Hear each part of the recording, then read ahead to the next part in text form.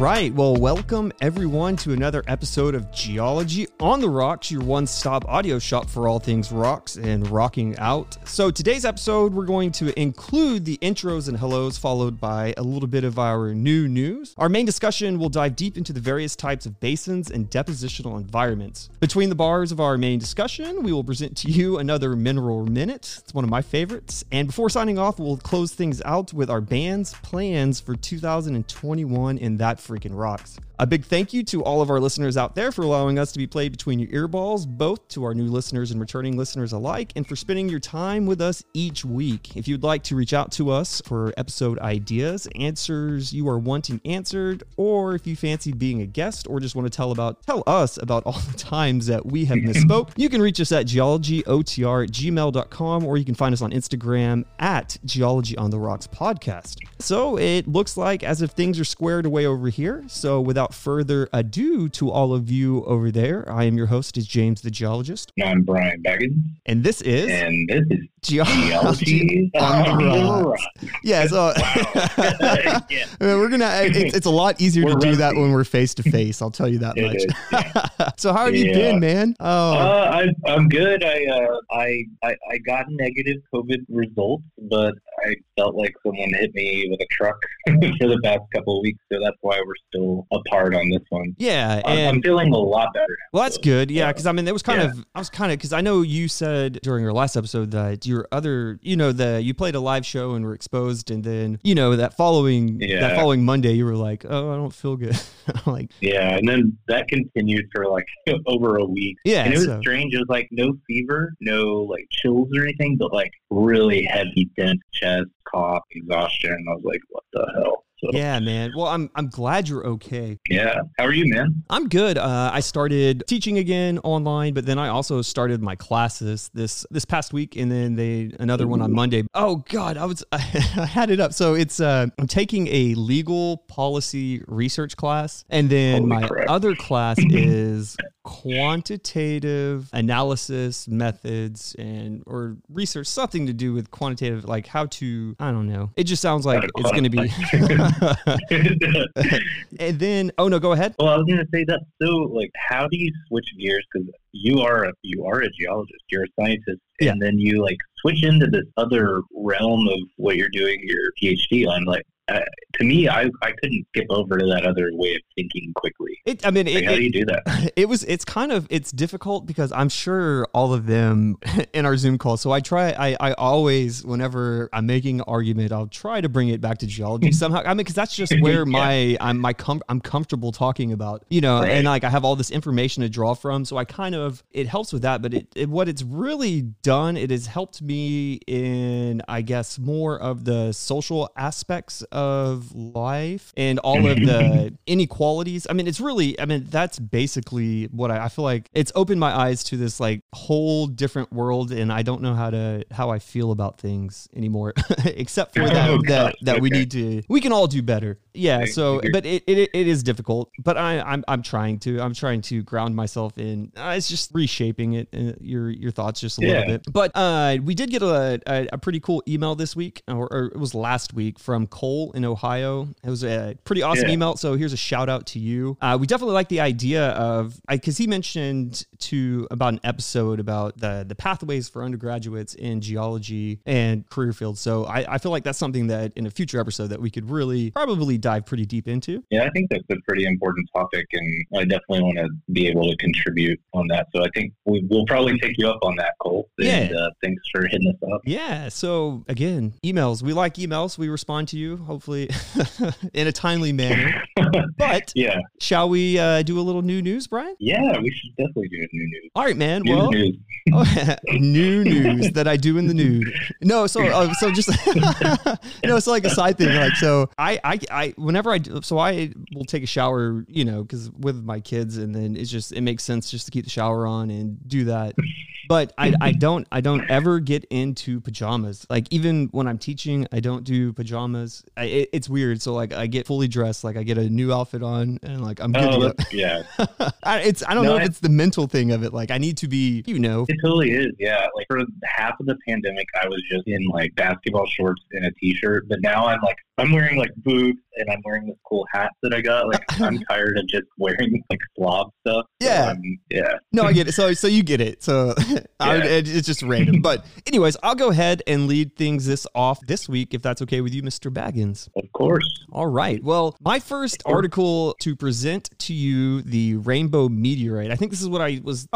Next week I'll bring this up. But so a rainbow colored space rock in 2019, actually it broke up over Costa Rica. And then when it broke apart, it scattered debris between the villages of La Palmera and Aguas Zarcas. I think that's how you say it. But now ongoing studies hint that this fireball may contain the chemical building blocks of life. So this soft meteor originally broke off from a much larger asteroid, which formed out of dust from the nebula. And this nebula just means cloud of gas, right? So anyways, that very nebula that it came from would later birth our solar system. So it is believed. So this rainbow meteor contains complex carbon compounds, which may include amino acids. And we know that amino acids, if they come together in certain ways, that they form proteins and molecules like DNA. So it's whenever they found this, these types of meteors are interesting in that they may hold the key to how life actually began. Well, I know when these reports first started coming in of the meteor impact, I know scientists, I was reading a couple articles on this, and it seemed like they all were on like this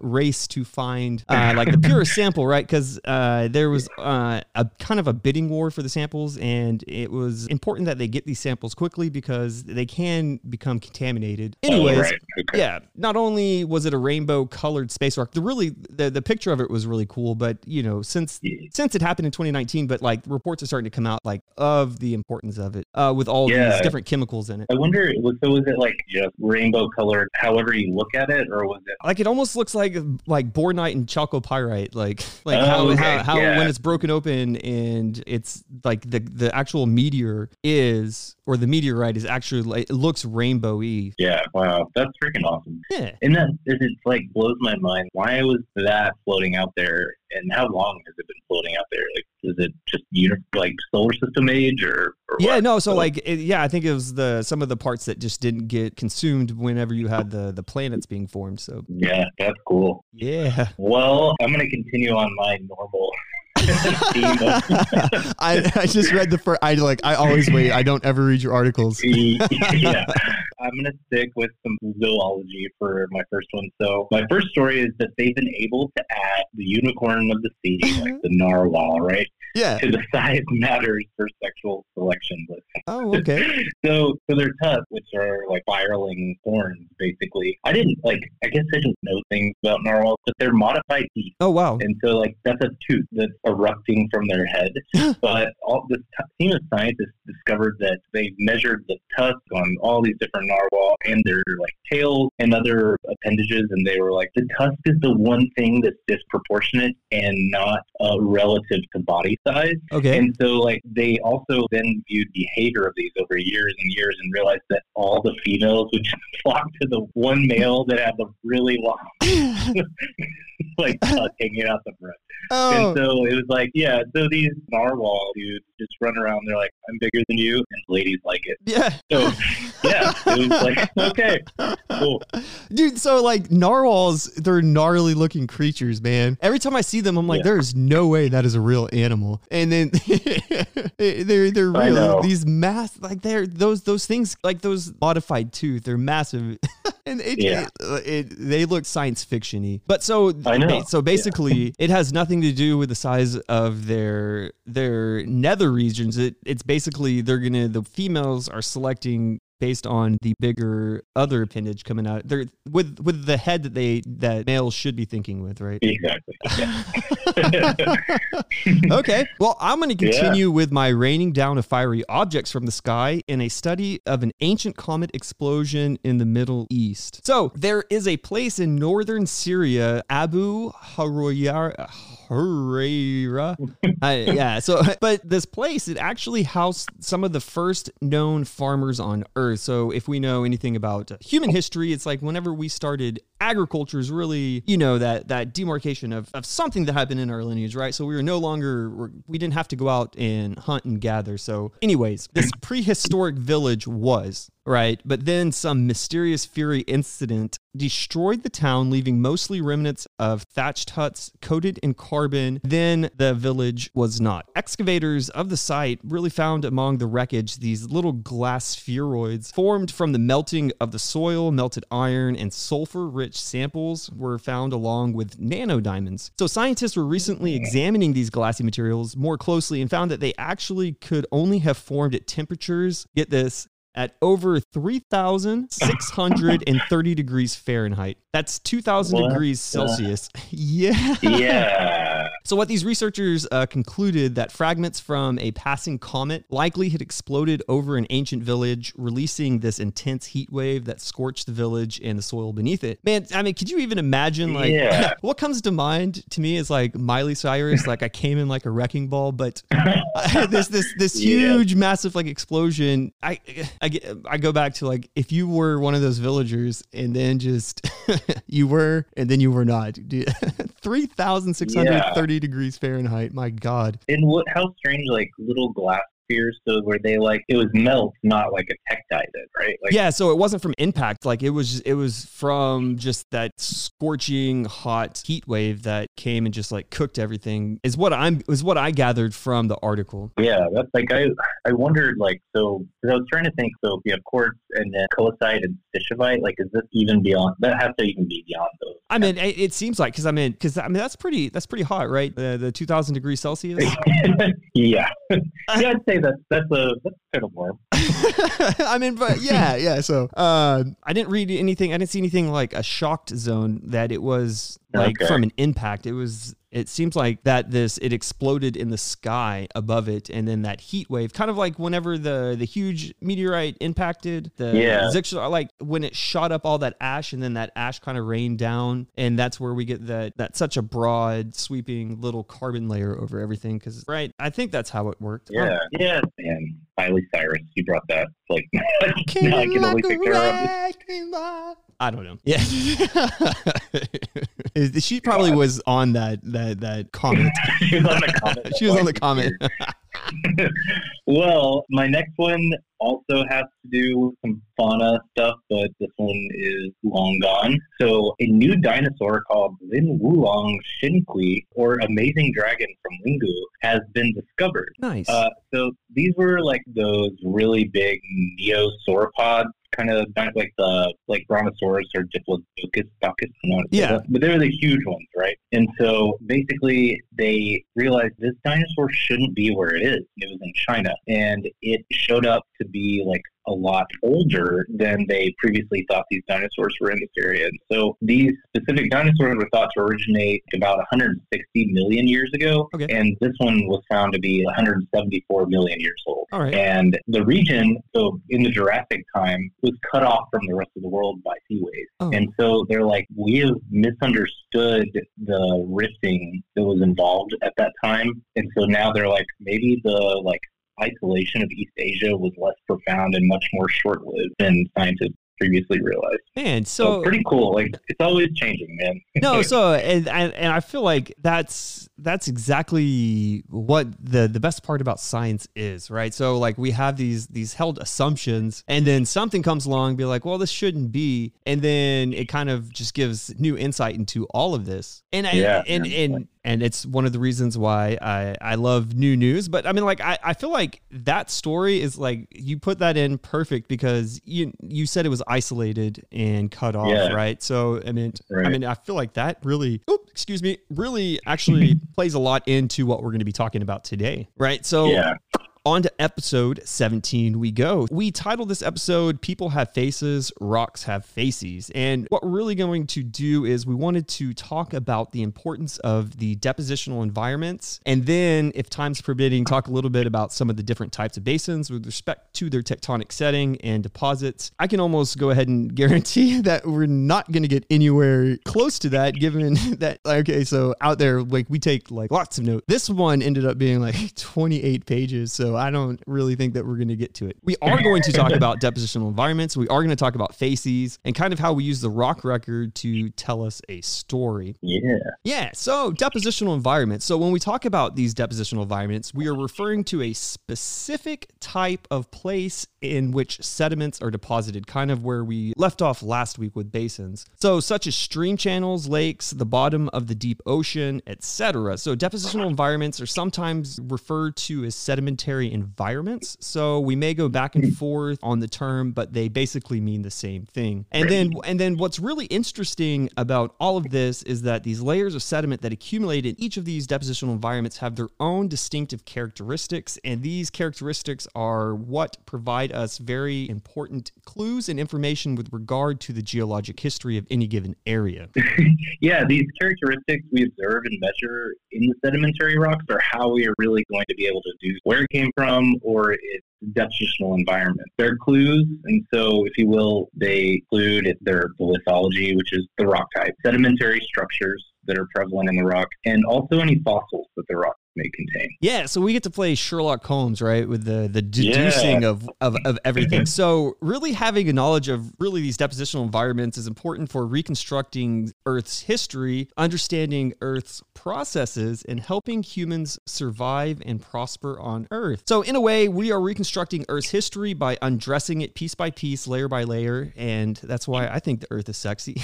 I undress it. And by analyzing the sedimentary rock, we were able to see what actually was happening on Earth at the place or during that time when the sediment was originally being deposited, like the study you're doing, Mr. Baggins. Yeah. So basically, we learn about geologic history of a particular region. It's going to come mostly from examining these layers of sedimentary rock from the area and determining their depositional environments. Reconstructing depositional environments are really going to enable geologists like you and I to observe climates of the past.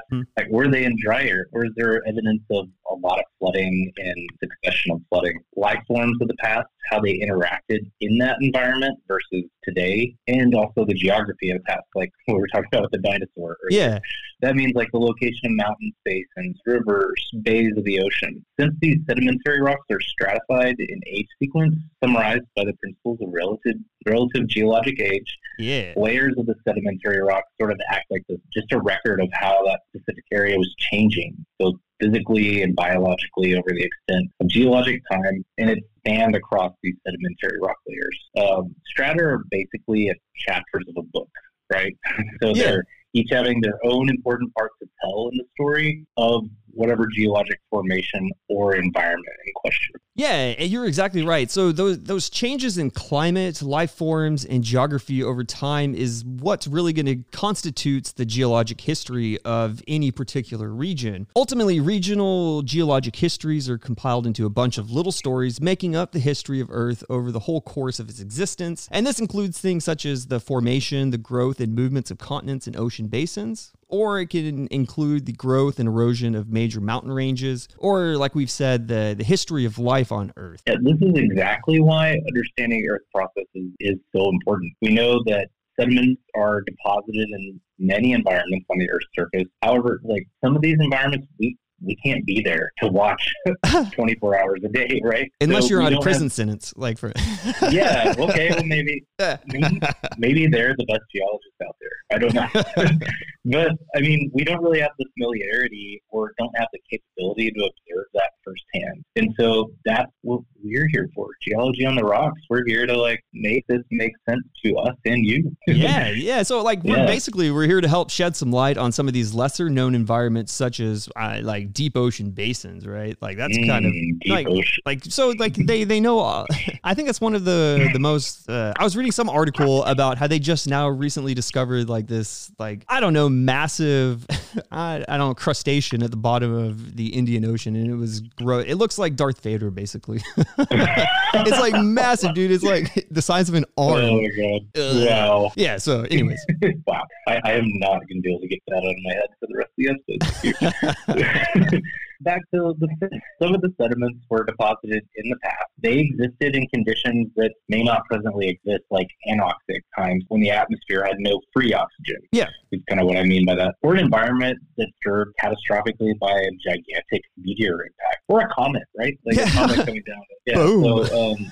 So we don't have those like happening on the scale of some of our bigger extinction events. And so we can't just say the present is always key to the past, but sometimes we don't have the present to just give us a complete straight doorway into what we're looking at. So I kind of think this is where sediments and depositional environments, sedimentary structures are so important. And then I think it's also important thing to really keep in mind in the forefront of your brain balls out there, if you're doing this for a career, is when answering questions about past environments, right? So it really helps to give everything a context. Really, these sedimentary rocks are really these portals into the past, and they're going to serve as windows in a way to look into these past environments. So by doing so, we're actually learning about the processes that we would otherwise know very little about, right? And then we can infer such details about these things as the chemistry of the air or water with the sediments were in contact. And we can think of it in the physical sense as well, or the physical processes that were occurring in that particular environment at that time. Yeah, the knowledge and understanding of the processes have a lot of applications for even our human health and survival. So an example would be one that let's reconstruct a depositional environment of certain sediments deposited along the coast of the Pacific Northwest. Okay. We'd be able to conclude that great subduction, earthquakes, and tsunamis, so giant waves coming in, were created by the earthquakes and were the driving forces of that depositional environment within these sedimentary deposits. Yeah. Tsunamis are my kids' favorite. They used to like tsunamis. But it's funny that you mentioned that. So I was watching the show on Nat Geo. I think the Disney? It was through Nat Geo. But anyways, it was about that area up in the Pacific Northwest, like at that Megathreats fault, where located there off the coast. It's part of the Juan de Fuca, blah blah blah. Yeah, where it's subducting. That it's actually one of the I don't know the actual time, but I know it's the only part in that area that hasn't had any relief from that strain being built up. And since Seattle sits atop the sedimentary basin, and we know sedimentary basins amplify seismic waves released, it has actually led to the reevaluation of earthquake hazards in Washington and Oregon alike. They kind of predict like it's been building up, so they're like, well, it's bad news when it does because this is a mega thrust. And then there's don't move there. Yeah, right. But it's so pretty. But I know it is. There's actually been a push towards like rewriting the building codes and engineering standards for construction of schools, roads, bridges, and all of the kind of infrastructure-y things out there that, will probably fail if they didn't really update these things. And it's even affected such things as insurance policies and even construction costs. Yeah, it's thinking when you mentioned that, like infrastructure, right? I actually have to deal with depositional environment a lot at work when we put a dam on top of these residual soils or formations, and when we only have a short outcrop to look at, or we do a little subsurface investigation, right? And so we'll drill a few holes and we'll start to pick up patterns spatially. And so what kind of my job is basically like what are we actually looking at under here? How is it deposited? And the reason we would do that is we're not going to drill 2,000 holes in like a dam but we need to know out of like 5 borings, what are we looking at? And so we can tell, like, is this fluvial? Is it a delta, an ancient delta? And so we can then piece together, okay, are we looking at X amount of dollars for capturing all the water that would come through here? Or is it just one single path that we just need to really focus on, like, relieving some of the water pressure? So depositional environment is huge, especially in engineering and infrastructure. So, like, no, it really does. So this topic, it covers so much, but I think that we're starting to hopefully see that we can use this analysis to really help us locate things of value. I know in your specific purpose, like whenever you're going to, I guess, be building dams, it's of value to know what you're building on top of and kind of, if is it going to be structurally sound, but also by knowing what to look for as in certain characteristics of these depositional environments, it can help us locate things such as sources of oil. It can help us find coal seams, natural gas, deposits of valuable metals, minerals, rocks, and even aquifers, which are usable sources of the groundwater. Yeah, and I think that kind of leads us nicely into what the 3 main umbrella depositional environments, which we we broadly classify as marine, transitional, and continental. Yeah. So you coined me the salty one. I think you termed that yourself, right? No, I think so. Well, I don't remember. I know. Well, I'll go back and listen to it. I'll figure it out. But maybe we could switch it up. You can take on the marine and transition environment. Man, you but bet. I am going to open a new beer, so cheers. Cheers. I'm not drinking on the rocks tonight. I am sorry, but no, it's okay. I think that yeah. Well, cheers to you. I'll drink my whiskey. So excellent. Sips are so good. Well, you bet, Salty Brian. But I just hope to not disappoint any of my oceanography fans out there. So here goes. When we talk about marine depositional environments, what we're talking about here is going to be shallow marine. So this can be clastic to carbonate sequences. We're going to talk about carbonate shelves. It can include continent, like the areas of the continental slopes, and then the deep marine. Then transitioning from the sea to the land, we have naturally what we just said is transitional depositional environments, and this can include things such as deltas, your estuaries, your lagoons, and beaches. Awesome. Yeah, so I'm left with the last one, which is continental. That literally just means sediment deposited on land. Yeah. So fluvial, alluvial. I have to admit something to you. So at work, we constantly use alluvial all the time.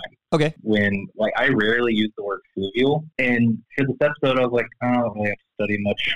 I deal with this stuff all the time. But I started looking into this. Alluvial is actually properly used in mountainous areas with high energy flooding. Yeah, so it's going to be like the talus slopes. It's going to be So it's alluvial fans. That's why we call it that. Yeah. But what's so weird is I work for a really big government agency. They use alluvial and alluvium for just regular river deposits. Oh, really? So they don't. Yeah. There's no distinction. There's not really any distinction between the two. No, and so I'm putting an end to that on my end, as far as I go. So I'm gonna rewrite a lot of my stuff because it's awesome to catch. Wow, I've been doing this wrong. I love that feeling. Here we go. This is my life mission. No. So anyway, so fluvial, meaning river derived. Alluvial, high relief areas, high gradient kind of things with flooding and we're talking about talus slopes, which we would those also with water driven fans and braided streams. But glacial. So glaciers are impacting things. Aeolian, meaning wind deposits, lacustrine lake, and pollutal, which is more of your swamp deposits. And each of these environments have their own characteristics that we use to tell that story we were talking about. So can't you have, what is it? Is it pluvial? There's also pluvial, right? Which is, I think, is that where the... Pluvial, yeah. Where it's is it glacial deposits when it does it into a lake? I'm not sure. I'll have to look. I don't remember, and I really need to know that because I take the PG in 2 months. Oh. So I'm curious how that'll go. I hope it's not worse. Well, I put a note into our show notes for you. I'll highlight it here. Pluvial. Awesome. I will. And I'll try not to do the plosive. Yeah, it's okay. Well, yeah, that's a good point. I don't know. In the list I gave, and I think also the ones you gave, they're very broad, and so that's kind of where I think we can dive into the next section. Is we wanted to bring up sedimentary facies. And so to summarize, depositional environments are the broad sense of where the sediments were deposited geographically, right? Where they are spatially, under what conditions in a physical environment. Correct. But the sediments will all have their own unique characteristics in how they're laid down. So to go beyond this, we look at the sedimentary facies to get to that next level of detail. So, James, what are sedimentary facies? Yeah, you asked this because you were like, okay, we need to establish this working definition, right? So I looked into it, and by definition, we're going to define facies as a characteristic association of sedimentary rock features that are going to be linked to a distinct sedimentary environment. In a given location, one sedimentary facie is going to tend to grade laterally into others. So this is kind of where we get the law of lateral continuity, right? So for example, beach rocks from a barrier island may actually grade into lagoonal rocks, which can grade into delta deposits. I wrote that down, but then I felt like I needed to expand on it a little more and make it even more confusing. Right. So we need to keep in mind that physical, chemical, and biological factors influence these environments. So everything that we've talked about before. And then we need to consider the conditions that they produced largely determine the nature of the sediments that actually accumulate in a basin.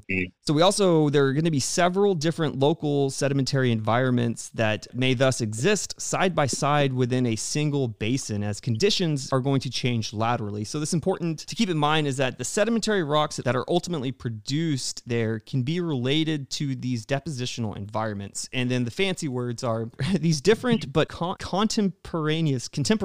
Okay. So these different but contemporaneous and juxtaposed sedimentary rocks, and these are known as sedimentary facies. Okay. Yeah. So when we say that sedimentary facies are bodies of sediment that originate simultaneously in adjacent depositional environments, something like what you mentioned, like the beach facies, right? Yes. That's going to be a lot different than if we were looking at a tidal flat. So, and we would call that, like, the tidal flat would be tidal flat facies, because it's like kind of like what our title of the episode is, like, humans have faces. We recognize those, right? Like, you're able to remember someone's face. But rocks have facies, and it's because these are characteristics that are easily recognizable in a suite that would happen there. And so these beach facies, the tidal facies, they'd both be deposited at the same time, because you'd be having the wave interaction, right? But then you have this tidal force coming in and depositing sand in a certain way too.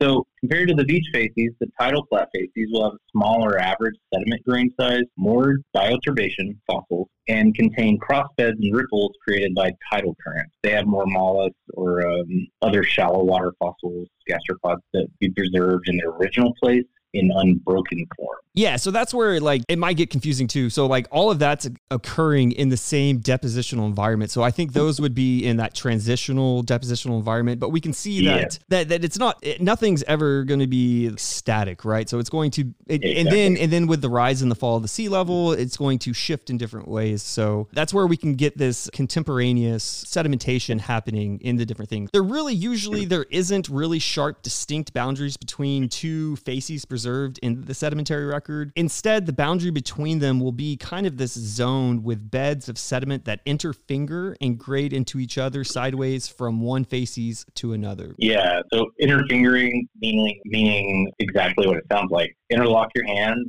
and on a much larger scale, these facies do that. Yeah, so these are going to be like, okay, I'm doing that right now. I did it too. I thought that was weird. But I also think of, like, the mixing of, you have brackish water, right? Like, and so they don't mix very well. And so, like, salt water and fresh water, right? And so you'll have, like, different levels, like, when they coincide together, you're going to have this, it's not abrupt, it's the currents kind of battle back and forth. Yeah. In the forces. So that's also a way I think of it. We can also take, for example, three sedimentary facies adjacent to each other, and let's say that they are the beach and the tide flat facies, or the tidal flats, that have both a marine and nearshore portion of a continental shelf and an offshore carbonate platform or reef. Really, these beach and tide flat facies sediments are going to be mostly sand, and then we can see in the bay facies is going to be mostly mud. And then the reef facies is most likely really going to be made up of even shells and corals that build up over the carbonate platform, which are made of these carbonate minerals. That made me think that if you're looking for, like, a really nice vacation spot that has really pretty water, like, I just think of a bay not being the place you would want to go. No, it's going to be pretty muddy, and the water is not going to be your pretty blue that you see on your travel agency. So, just a little word of advice. So back to sediments again.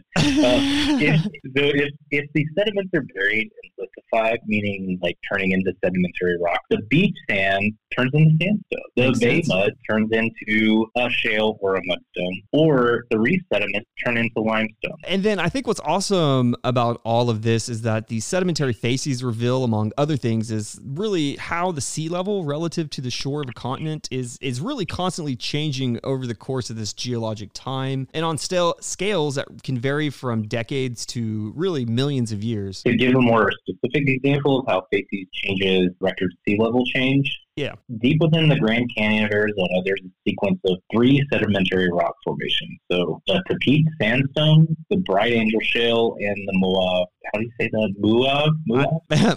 Moab.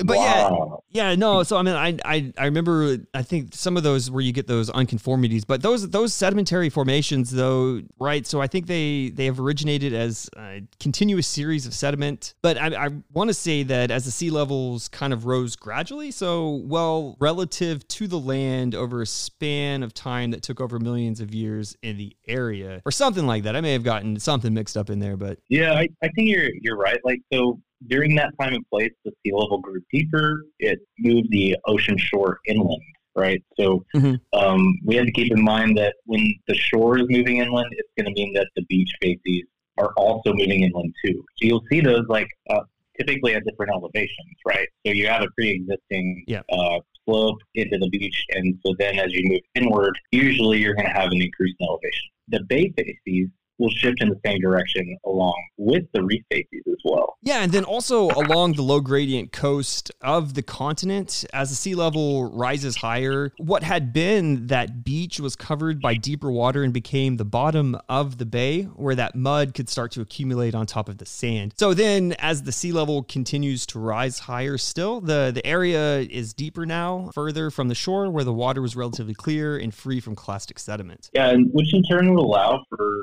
a coral reef to build on top of that mud foundation, right? So as more geologic time passes, the environment of the area will change and deposit sand, mud, carbonate sediment will be buried, lithified into a sequence of these different sedimentary formations. From bottom to top, they're going to be sandstone, shale, and limestone. This sequence of sediments, they record a gradual sideways shift of the sedimentary facies during a marine's transgression. Yeah, and then like what you were saying earlier too, I know this is kind of a little bit off topic, but you know where you're not going to drill like 9,000 holes to get like an accurate picture. So even though we can see, if you were to think of it, if you were to like take a slice of the earth there, like you would see kind of like these triangles going back and forth of them grading inwards and outwards, right? If you were to think of the axis of this square of the slice being east and west, you would see kind of like them going like making zigzags up. But you wouldn't see that if you were to take a core sample, right? So, and it's if you were to drill at different spots, you kind of, what we were talking about when you make those lithofacies maps and kind of, you know what I'm saying? So we can give like a 3D dimension and kind of all of this around. Yeah. So that's important of doing the cores and all of that. That is important. And it's also important because like when we tend to see a 2D graphic, our minds tend to stay there. Yeah. But when it comes to water and geologic materials, you have to view it in 3D and like sometimes in 4D because you have to anticipate like what is water going to do there. Yeah. And so you may think like, oh, well, you know, right here, there's a clay unit where 50 feet in a line in my head, there was sandstone above that. And so you're like, well, it would stop here. Like it pinched out, right? It was a lenticular sand bed. But then you realize you do 2 other borings and you see the sandstone just 10 feet off from that clay. So it's depositional environment. Looking at things in a 3D way really shines light on like, hey, you can miss something if you're just looking at a stratigraphic column of one boring. It gets tricky, and I've had to learn the hard way. No, I think we all do, yeah. and the seeing in 3D, and then I guess even 4D, like over time, because it's not like again, like I think I mentioned it last week, like even though it may be like 2 centimeters somewhere, like this deposit, 100 feet away, it could be 20 meters deep. So I mean, it's always changing. Yeah. So, but so anyways, at a given location, such as what we were talking about as where the Grand Canyon is now located, evidence of a marine transgression appears as a continuous stratigraphic sequence of sandstone at the bottom, shell above the sandstone, and then that limestone on top of the shell. So that's that kind of, I think we have an episode. I mean, I think that's called like sequence stratigraphy, right? But anyways, the minerals, the sedimentary structures, the sedimentary textures within those rocks and fossils are really really going to be specifically indicative of a beach, tide flat, muddy bay, and offshore reef depositional environment. It's also possible for a regressive sequence to occur as sea levels goes down relative to the coast of a continent, and it results in the opposite sequence. So you'll have like limestone on bottom, shale middle, sandstone on top. Regressive sequences are less likely to be preserved in the rock record than are the transgressive ones. And it may look a little different. So this is something that you really have to have field experience, because you'll look at something and you're like, oh yeah, this is a transgression sequence, right? Like I'm going up and there's limestone at the top, but like you may have had a lot of erosion that ripped out or faulting later that like destroyed other sediments on top and then got washed away with flood. So you have to be able to see like,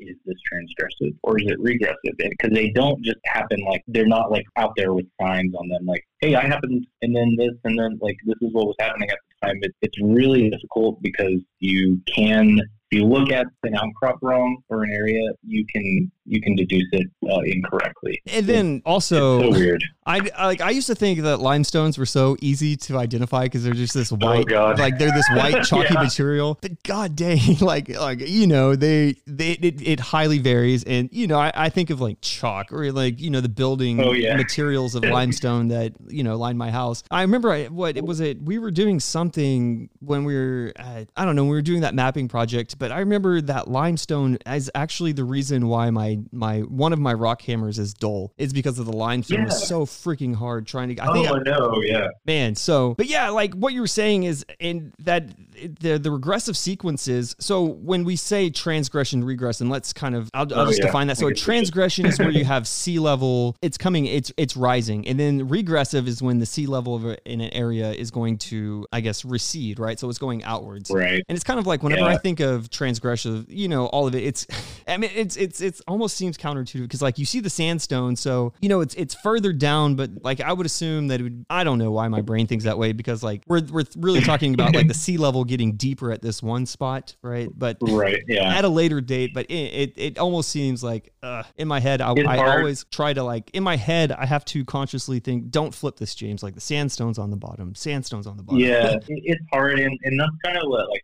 Now I have a little bit of clarity, and what I was trying to say is like you'll be looking at when you have only limestone in your outcrop, yet they like and we can get into Durham stuff another day, but like you have blackstones, greenstones, and whatever. It's gonna look like these aren't that different. So how do I tell? Like I see a little bit more sand in here. That could have been just like a little blip in like sediment supply, and then you're still though in like a transgress sequence. Yeah. So it's super hard. It is kind of counterintuitive sometimes when you think about sequence stratigraphy and regression, transgression sequences, but it'll make sense once you just get out and do it.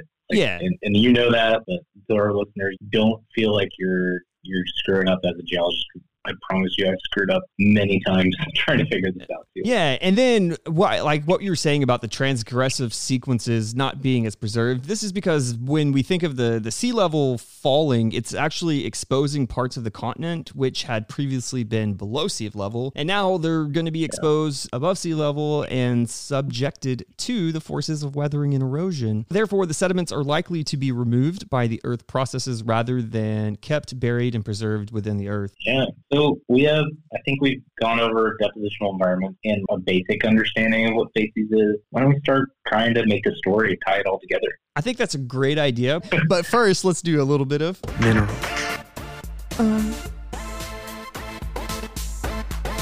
Mineral minutes. Mineral. Mineral. Yes. Mineral minutes. Minerals. All right, so today's Mineral Minute is brought to you by the sodium, calcium, magnesium, aluminum silicate, fluoride. I don't know if I'm even saying these right. Fluoride hydroxide, fluoroindenite. Fluoroindenite chemical formula is NaCa2NG5Si7Al O22FO. OH2. Fluoroindenite is going to be yellow to intense yellow.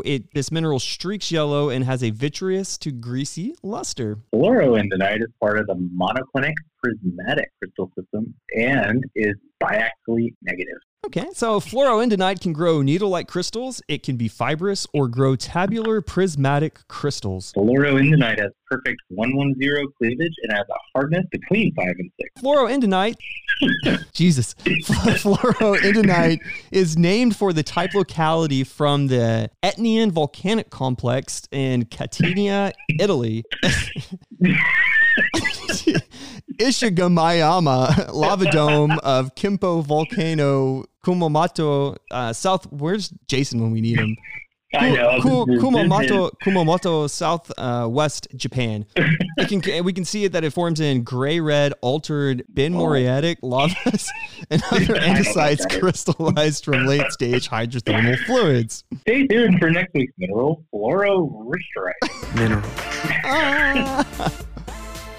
Oh, don't have kids, dude. So good, so good. Well, you know what? I when you said this is Jason's line, I was like, we should just have him in every episode to have the long, little. You just have him read something ridiculous long, and you can just hear his he's just like, oh, yeah. God dang it. All right, man. So good. I'm glad we started doing Mineral Minute, man. All right, so back to our story of depositional environments being the broad physical and geographical locations, which will determine what type of sediments will normally be deposited. Yeah, and within the broad, we can recognize several distinct associations of sedimentary surfaces. Several distinct associations of sedimentary rock features associated with each depositional environment. These characteristics we're going to term, and most geologists will as well, we term them phases, which link the rock features to distinct sedimentary environments. Yeah, so from here, like any good story, we really need to have an outline, right? So the first key to identification of sedimentary facies in the environment is the relationship between energy and its class size, generally speaking. The higher the energy, that is, the faster the wind or water that's moving, right? The larger the grains can be kept in suspension. And it's really going to deposit what it can't keep in suspension. For example, a more swift-moving stream from a mountain might keep gravel-sized objects suspension, so its deposits would chiefly consist of only large pebbles and boulders. Yeah, so your alluvium. So another example might include a larger river, which is fluvium, that might be slow enough that sand-sized grains would settle out and keep the silt and clay-sized particles in suspension, which is typical for, again, a fluvial deposit or facies. Yeah, if we look at like a lacustrine environment, so a lake, it may have so little energy that even the clay comes out of suspension at a time and settles at the bottom. Right, yeah. So we can really start to think of it as the smaller the dominant class, the lower energy the depositional environment has, and this is going to heavily influence the lithology that we find in these sediment deposits. And that kind of leads to the second key part to our little story here. These clues are the small-scale features the rock displays, and we call these sedimentary structures. And sedimentary structures, I think, I really do. I think this is like one of the more important little tiny clues that we can use. Yeah, like when it comes to sedimentary rocks, like you gotta know these. Yeah, and we use these structures as cross beds, graded beds, and mud cracks to determine which way was up in original sequence of sediments, right? So it's really possible for even tectonic forces to deform the rocks in the crust to point the beds of sedimentary rock have been turned upside down and overturned. Yeah, and so as geologists, we have to examine sedimentary structures to really be sure which way was up. And I remember first sedimentology lab, like it was like we were looking at relic structures, and they would always say like, which way is up? It's always a trick question, but eventually you learn it, and like you have to know that, and especially like if you're looking at beds of sediment that have been tilted to high angles due to deformation or uplift, they're far from the original horizontal position. Yeah, so then I posed you the question, how do we even determine between the individual rock layers?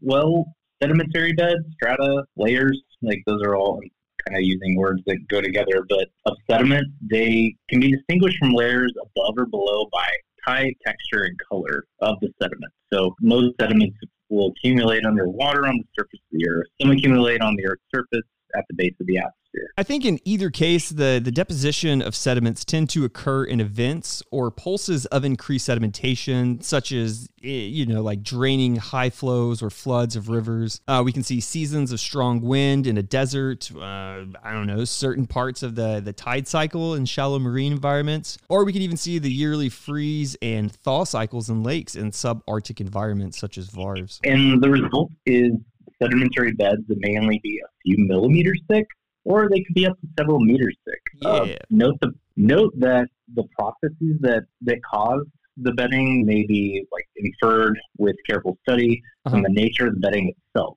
So by looking at bedding thickness, we can describe them as massive.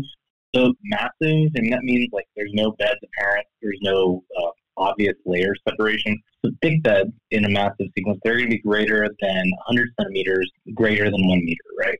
Yeah. Moderate beds, 10 centimeters to 100 centimeters. Thin beds, 1 centimeter to 10 centimeters. Or laminated beds, they're going to be less than 1 centimeter or less than 10 millimeters. Yeah, and I think that was your question several episodes ago. What's the definition of laminated versus, you know what I'm saying? Anyways, I may digress. So there are also sedimentary features called cross bedding. So we talked about massive beddings and the thicknesses of them. But the fact is, in many cases, sediments tend to settle from water or air and fill in low areas with relatively flat layers is the basis of the principle of original horizontality, one of the important principles of relative geologic age. But however, not all sedimentary beds are horizontal to begin with. So cross beds in particular begin as inclined beds formed by sediment piling up in layers on tops of slopes of sediment ripples or dunes, or on slopes that go gradually into deeper water as sediment pile up from a river's mouth into the ocean or lake. And cross beds, they form from sediment ripples being moved at the base of a current of water slope downward in the direction the water is flowing. Yeah. Right. So also windblown sediments that were deposited in the form of sand dunes formed long cross beds that represent the migrating downwind phases of the sand dune. Yeah, and I know there's something to deal with the sand grains or just the grains. You have that angle of repose too, that kind of they get to a maximum steepness and then they slip, right? Or am I crazy with that? Yeah. And then depending on the size of it will depend on the angle. But anyways, so I think another bedding feature is known as rhythmic bedding. Rhythmic bedding consists of basically what it sounds like. So repeated sequences of beds. VARVs are a simple example of rhythmic bedding. Turbidites are a more complex example of rhythmic bedding, and we'll get into it a little bit. And then rhythmic beds are sometimes called rhythmites. Cool word. Rhythmites.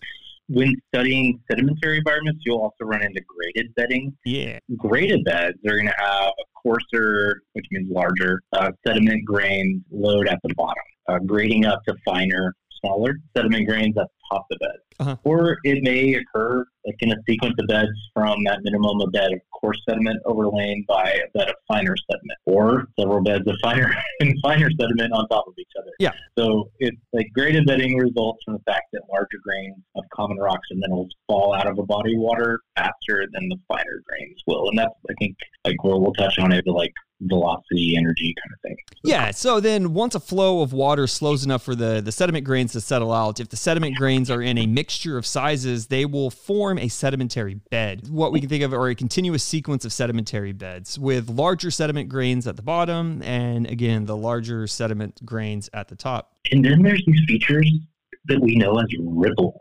I don't know why, I love that word. Maybe because it sounds like nipples. No, but it just sounds smooth, right? So your voice. Oh yeah. Thank you. Sediment ripples, they're a structure that forms on the surface, right? Think of if you were in the Caribbean, you look down under the water, you can just see this undulating sand underneath.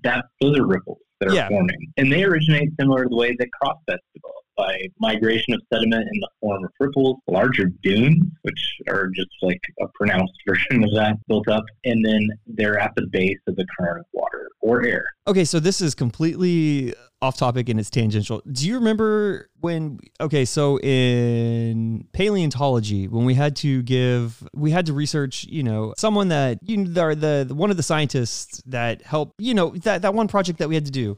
Yeah. Like we had to give a, we had to give.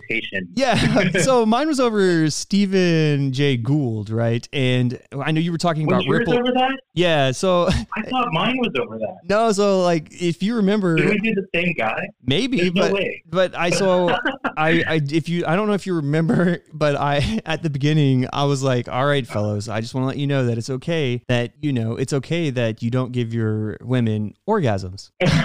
So. I do. So there was and then it was because the female orgasm is of zero biological significance, and it was from his essay written "Male Nipples and Clitoral Ripples." So I mean, so it's because we all start off the same when we're in the embryonic stage, but like males have nipples out of a necessity for females to have nipples. Women have orgasms out of a necessity for men to have orgasms. So for your random stop I remember that day. I really do. It was like, holy crap. And I started it off with the Austin Powers gold member, and I was like, I love gold. And I spelled out, I did GOUUUUULD. I love gold. God. It's Goldberg. Dude, that is a big cobalt. So anyway, so you've probably seen, back to ripples. So you've probably seen ripples if you've been to a sandy beach at low tide, where the sand has been formed into ripples by the flow of the water when the tide was in, or if you've just even looked at a sandy sediment at the base of a stream or river channel, so much what you're saying. So it's this asymmetric sedimentary ripples have steeper faces in the downflow direction of the current. Another one that I like is mud cracks. This is another sedimentary kind of structure, and these are just fine-grained sediments, particularly sediments composed of at least partly of clay, and they will form a polygonal pattern of mud cracks on the surface of a bed if the sediment was covered by water, which dried up or receded and left the bed exposed to the air. One of my favorite things about mud cracks is their ability to be an environment for septarians. So is that where the it's usually calcite, right? That does this, but so you'll have mud cracks in your mudstones, shales, or whatever, and then secondary calcite will crystallize inside the cracks. And it fills all the cracks. It looks like a dragon egg because people will take them out. They usually concur in these little. You just get like a big glob of it, right? Yeah. But then people will polish them out to where they look like eggs, and it looks like you're literally holding this dragon egg bowl. They're really cool. Yeah, right. That's why they look like that. But pretty cool. Yeah. Pretty cool stuff. Back to it. So we can't forget about fossils. No, fossils important. Yeah, they're the remains, traces of biological organisms, right, preserved in our rocks and sediments. So fossils are commonly found in them, and they provide evidence of life forms, but they also provide evidence of how life on Earth evolved over the course of Earth history, and they provide important information about the depositional environment in which the sediments were thrown down there. Yeah, so I think when fossils are brought up, I think a lot of people really glance over I think the basics. So so an example, what I'm trying to say is like a fish fossil, right? So we may just see a fish, but what it's implying to us as geologists is that the sediments that were deposited at that time were in a body of water, right? Just much like when we see fossils of leaves or trees, this is going to imply that the sediments were deposited on land above sea level. Right. Yeah, we use all these things to tell the most complete and accurate story to help us give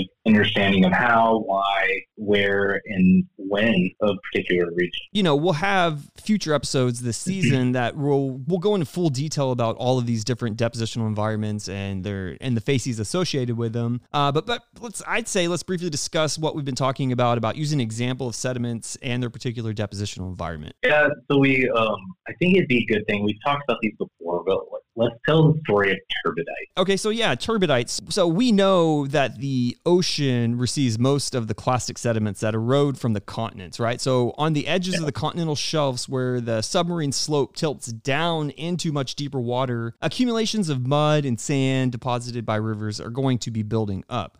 Well, eventually, so much sediment builds up on the edge of the steepening slope that it is likely to give way in what we know as an underwater landslide. The submarine landslide will flow down the slope into deeper water, mixing with the seawater as it goes to form what is called a turbidity current that is influenced by gravity. So there's that energy. As these sediments gradually settle out of the turbidity current onto the deeper ocean floor, the coarser grain sediments, so those sediments, grains with larger diameters, are really going to settle out at the bottom first, followed by finer and finer sediments in that sequence. Yeah, this creates that graded sequence we were talking about earlier of the sediments. It grades upwards from a bed of sand through a layer of silt, and then even finer, a top layer of fine mud, because mud is, like we said, for a mix of silt and clay. And this graded deposit, it'll become a rock unit, basically known as a turbidite,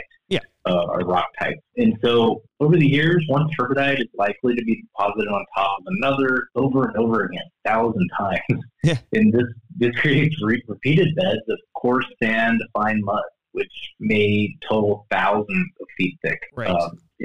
If the parts of the ocean floor end up becoming part of a continent, you're going to see these turbidites be a part of a major component of accreted terrain, much like we see in the Pacific Northwest. That you'll see these things that are just like, why is this here? But it's because we see these things moving towards continent-wide, and it's like, why is this like debris flow almost looking environment here? But they're different, and so it's good to recognize these environments. No, absolutely. And we see the depositional environment in general is going to be marine in nature, right? So it's underwater in the ocean. So the deposit of the turbidite is a good example of a facies, right? So these clues that help us understand its formation were the energy of the environment, which led to the small scale features in the deposited graded bedding in the finding upward manner. And then aren't these usually described as BOMA sequence or something, I want to say? Yeah, I recall the BOMA sequence. It's an ideal sequence of beds for turbidites that are basically in the low density regime. So when I say low density, I also mean low energy. So once turbidity currents start losing their steam, at the farthest reach of the turbidite in that event. So we said earlier, like, you may have thousands of these stacked up. So like in one event of a turbidity current, at the farthest reach of that, sediment still accumulates, but it's dominated by the finer sediment. Two things.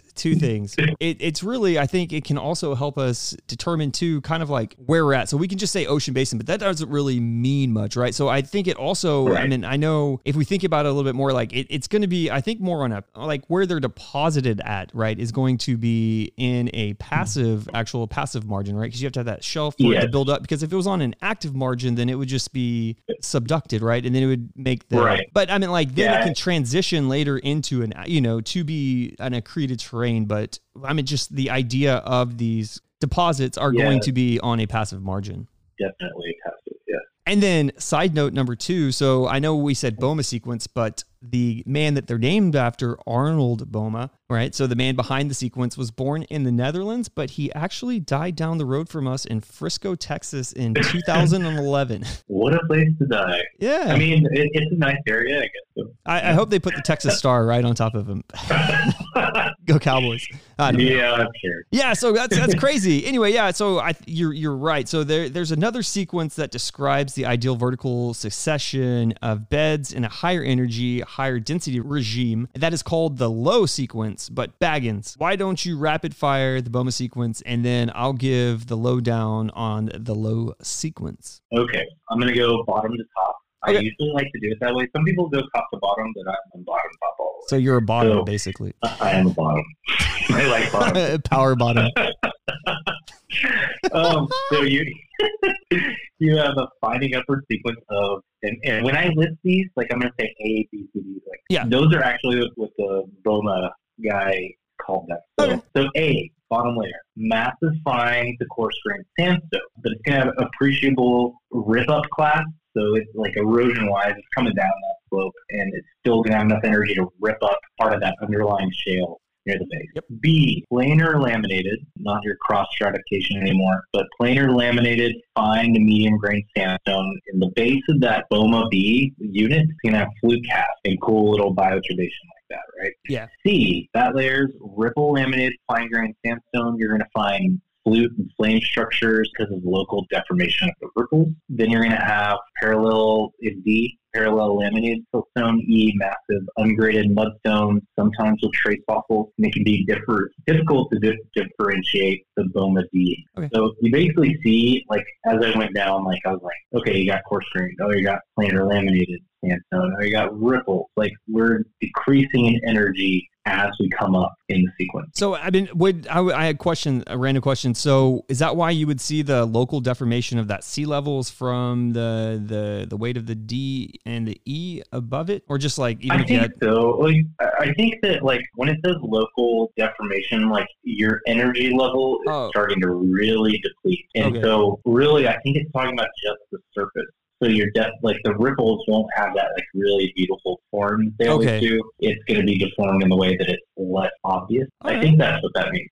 Okay. Well, I mean, like, I'm sure we'll get into it when we have our whole episode on turbidite deposits. So, and then the low sequence complements and adds 3 additional layers to the better known BOMA sequence. So it also is a finding upward sequence, but like you said, it describes a set of sedimentary structures in the sandstone actually that are deposited by high density turbidity current. Yeah. And so, because I like bottoms, I'm going to start there. So S1 going to be the first one, bottom. It's going to be a sandstone or a conglomerate. It can be a mix like a conglomeratic sandstone. I love that word. I don't know why. Or that rock type. And it's going to display parallel laminated to cross laminated beds that indicate that traction deposit. So it drags each grain across. And so it's laminating it because of that energy on the bottom. Yeah. And then in that S2, so you were the S1. S2 is the inverse graded fine to coarse. So we're seeing a coarsening upward sequence. So the sandstone layer that overlie S1, and there's going to be evidence of grain to grain collisions within the kind of the structure that we see there. Yeah. And that's strange to me because I'm like, do you see like battered grain? Like how did they figure that out? I don't know if maybe with the contact angles when you look at it under a microscope. I think that's got to be it. I don't know. So then the S3 top layer is going to be massive to graded, fine to coarse grained sandstone, and so they represent deposition from a turbulent suspension. And it's going to be really similar to BOMA's A layer. So they actually like Lowe. What he did is he went through and he like renamed all of BOMA's stuff. How dare you? Yeah, but he renamed all of them. But really, like all you got to do is tack on S1 through S3 below BOMA A, and you got it. Like it's a full suite. Yeah, no, and then so what we wanted to do with the turbidite, I know we're going to have our own episode, but we wanted to just highlight so how we can use all the energy and the features that we see in that to kind of give a feature that we note as a facies that was deposited in said environment, right? Because there's only a handful of environments that it can be deposited into. So, anyways, there's other ones that we're going to get into in later episodes, such as your varves, right? So then we have limestones, marine limestones. We have the meandering rivers, braided streams. We have deltas, right? And then so there's all of that. But I do feel like that would probably be a good place to really, I guess, close things off for tonight. I mean, I guess I mean, we have like with sedimentary rocks, like it's so expansive because everyone specializes, right? Like you're gonna have a guy that's only into braided streams, and he's gonna have like you have your normal facies, but then he's gonna have facies of those facies. Yeah, like the further like, once you start, and it sounds excessive, but really it's so that we can make sense of it. Like when I think of being a scientist, I'm like, it's not for me. It's so that we contribute to science that's more easily understood for further use, right? And so it sounds like this is why do they have to so much detail on all these things. It's because there is that much detail. And there's more detail. We just can't even encompass that. So and it's a continued pursuit. And again, it just helps add to the chapters of the books, or the chapters of Earth's history. And that's all this is, right? And then hopefully each one of these podcasts, I guess, what I'll be doing in my legal research classes, do briefs of cases. So this is like, hopefully we'll be doing briefs of the different chapters as we move forward with this season of Sedimentary Basins. All right, so I think maybe we could do a quick little...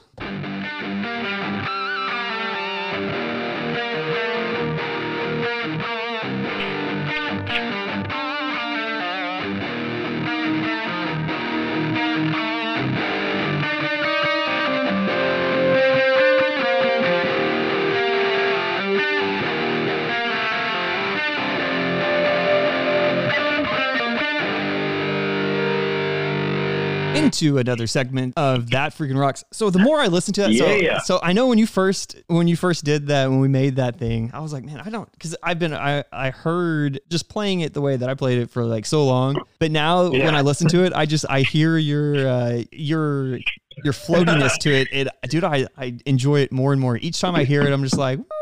And I get it. I get. Well, like, oh no, go ahead. I remember tracking that, and now I'm like, we should track that differently. Because when I tracked that, I didn't mic it. I used a Strymon Iridium, which is basically a virtual little. It's a pedal, but it emulates a cabinet and an amp. And so I was like, how do I make this sound big? And like when I'm hearing it, I'm like, I made that sound too big. Like, it sounds like it's like far away, but I love, like, I like your part better. What I'm getting. So no, but I don't know. Maybe that's because it's not our parts that we like. The other part, because it's not something that we. You know what I'm saying? The compliments. The more I listen to it, the more I like it. I'm just like, yeah, God. I feel it more and more each time. But I guess that's with anything with music, right? Like the first time you hear a song, you're just like, I like it, but I don't know why I like it.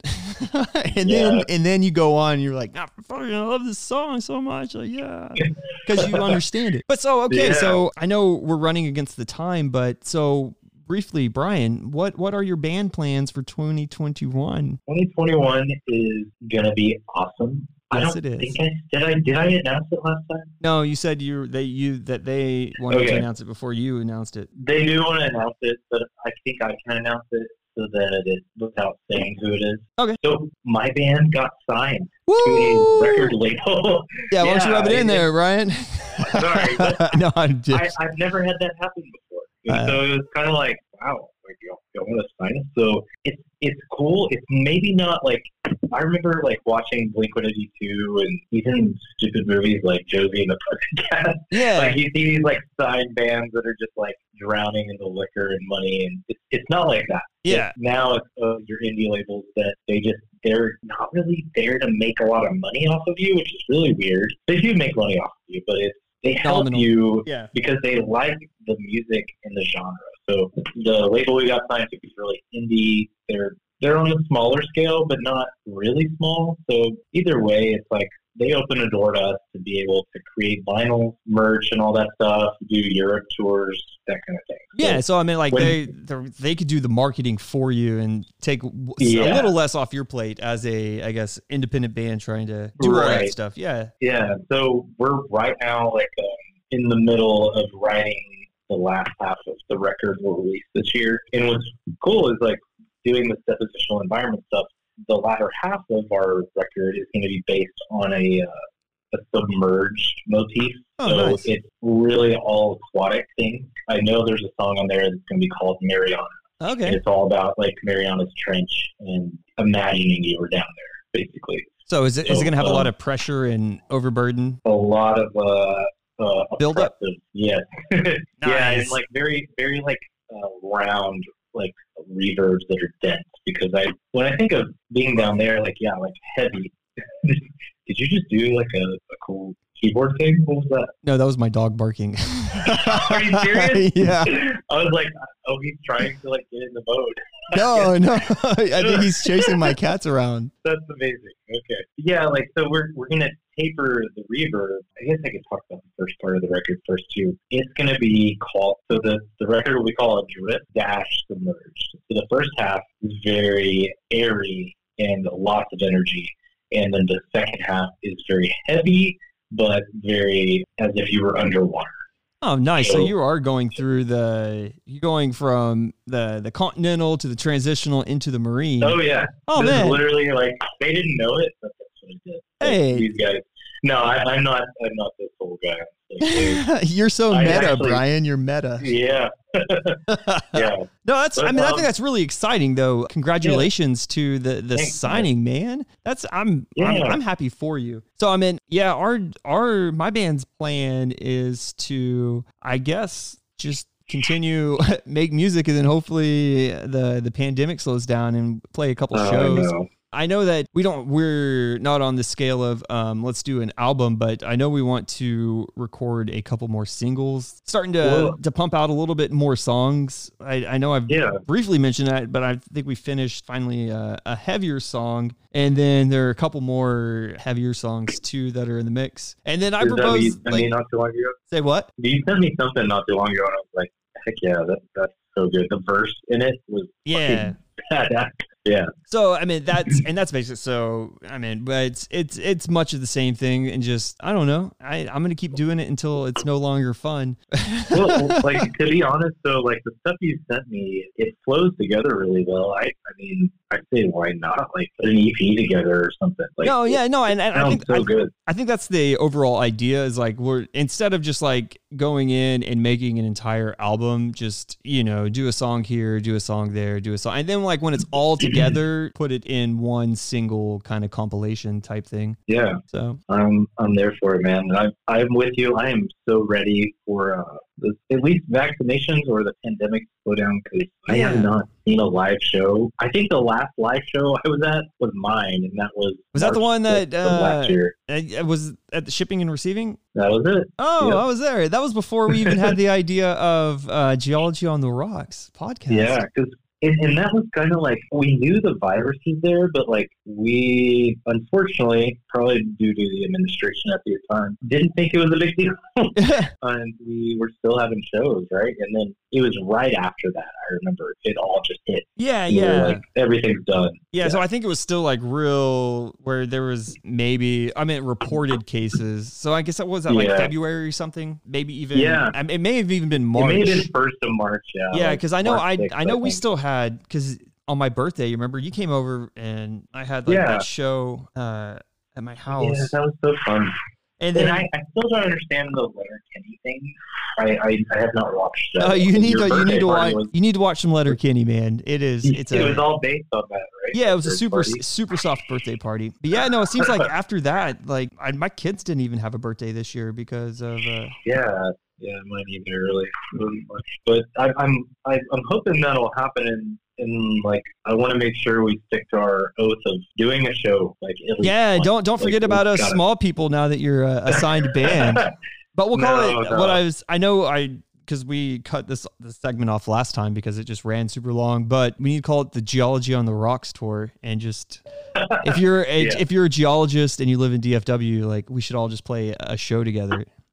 It'd be like a conglomerate, right? So more so like it'd just be like different types of rock, or just all sorts of jumbled. I hate when shows are all the same style. Like, to me, it's like, why? Like, why did you do that? Yeah, because even bigger acts, like I went and saw Under Oath one time, and they had Caspian open for them, which is a post rock band.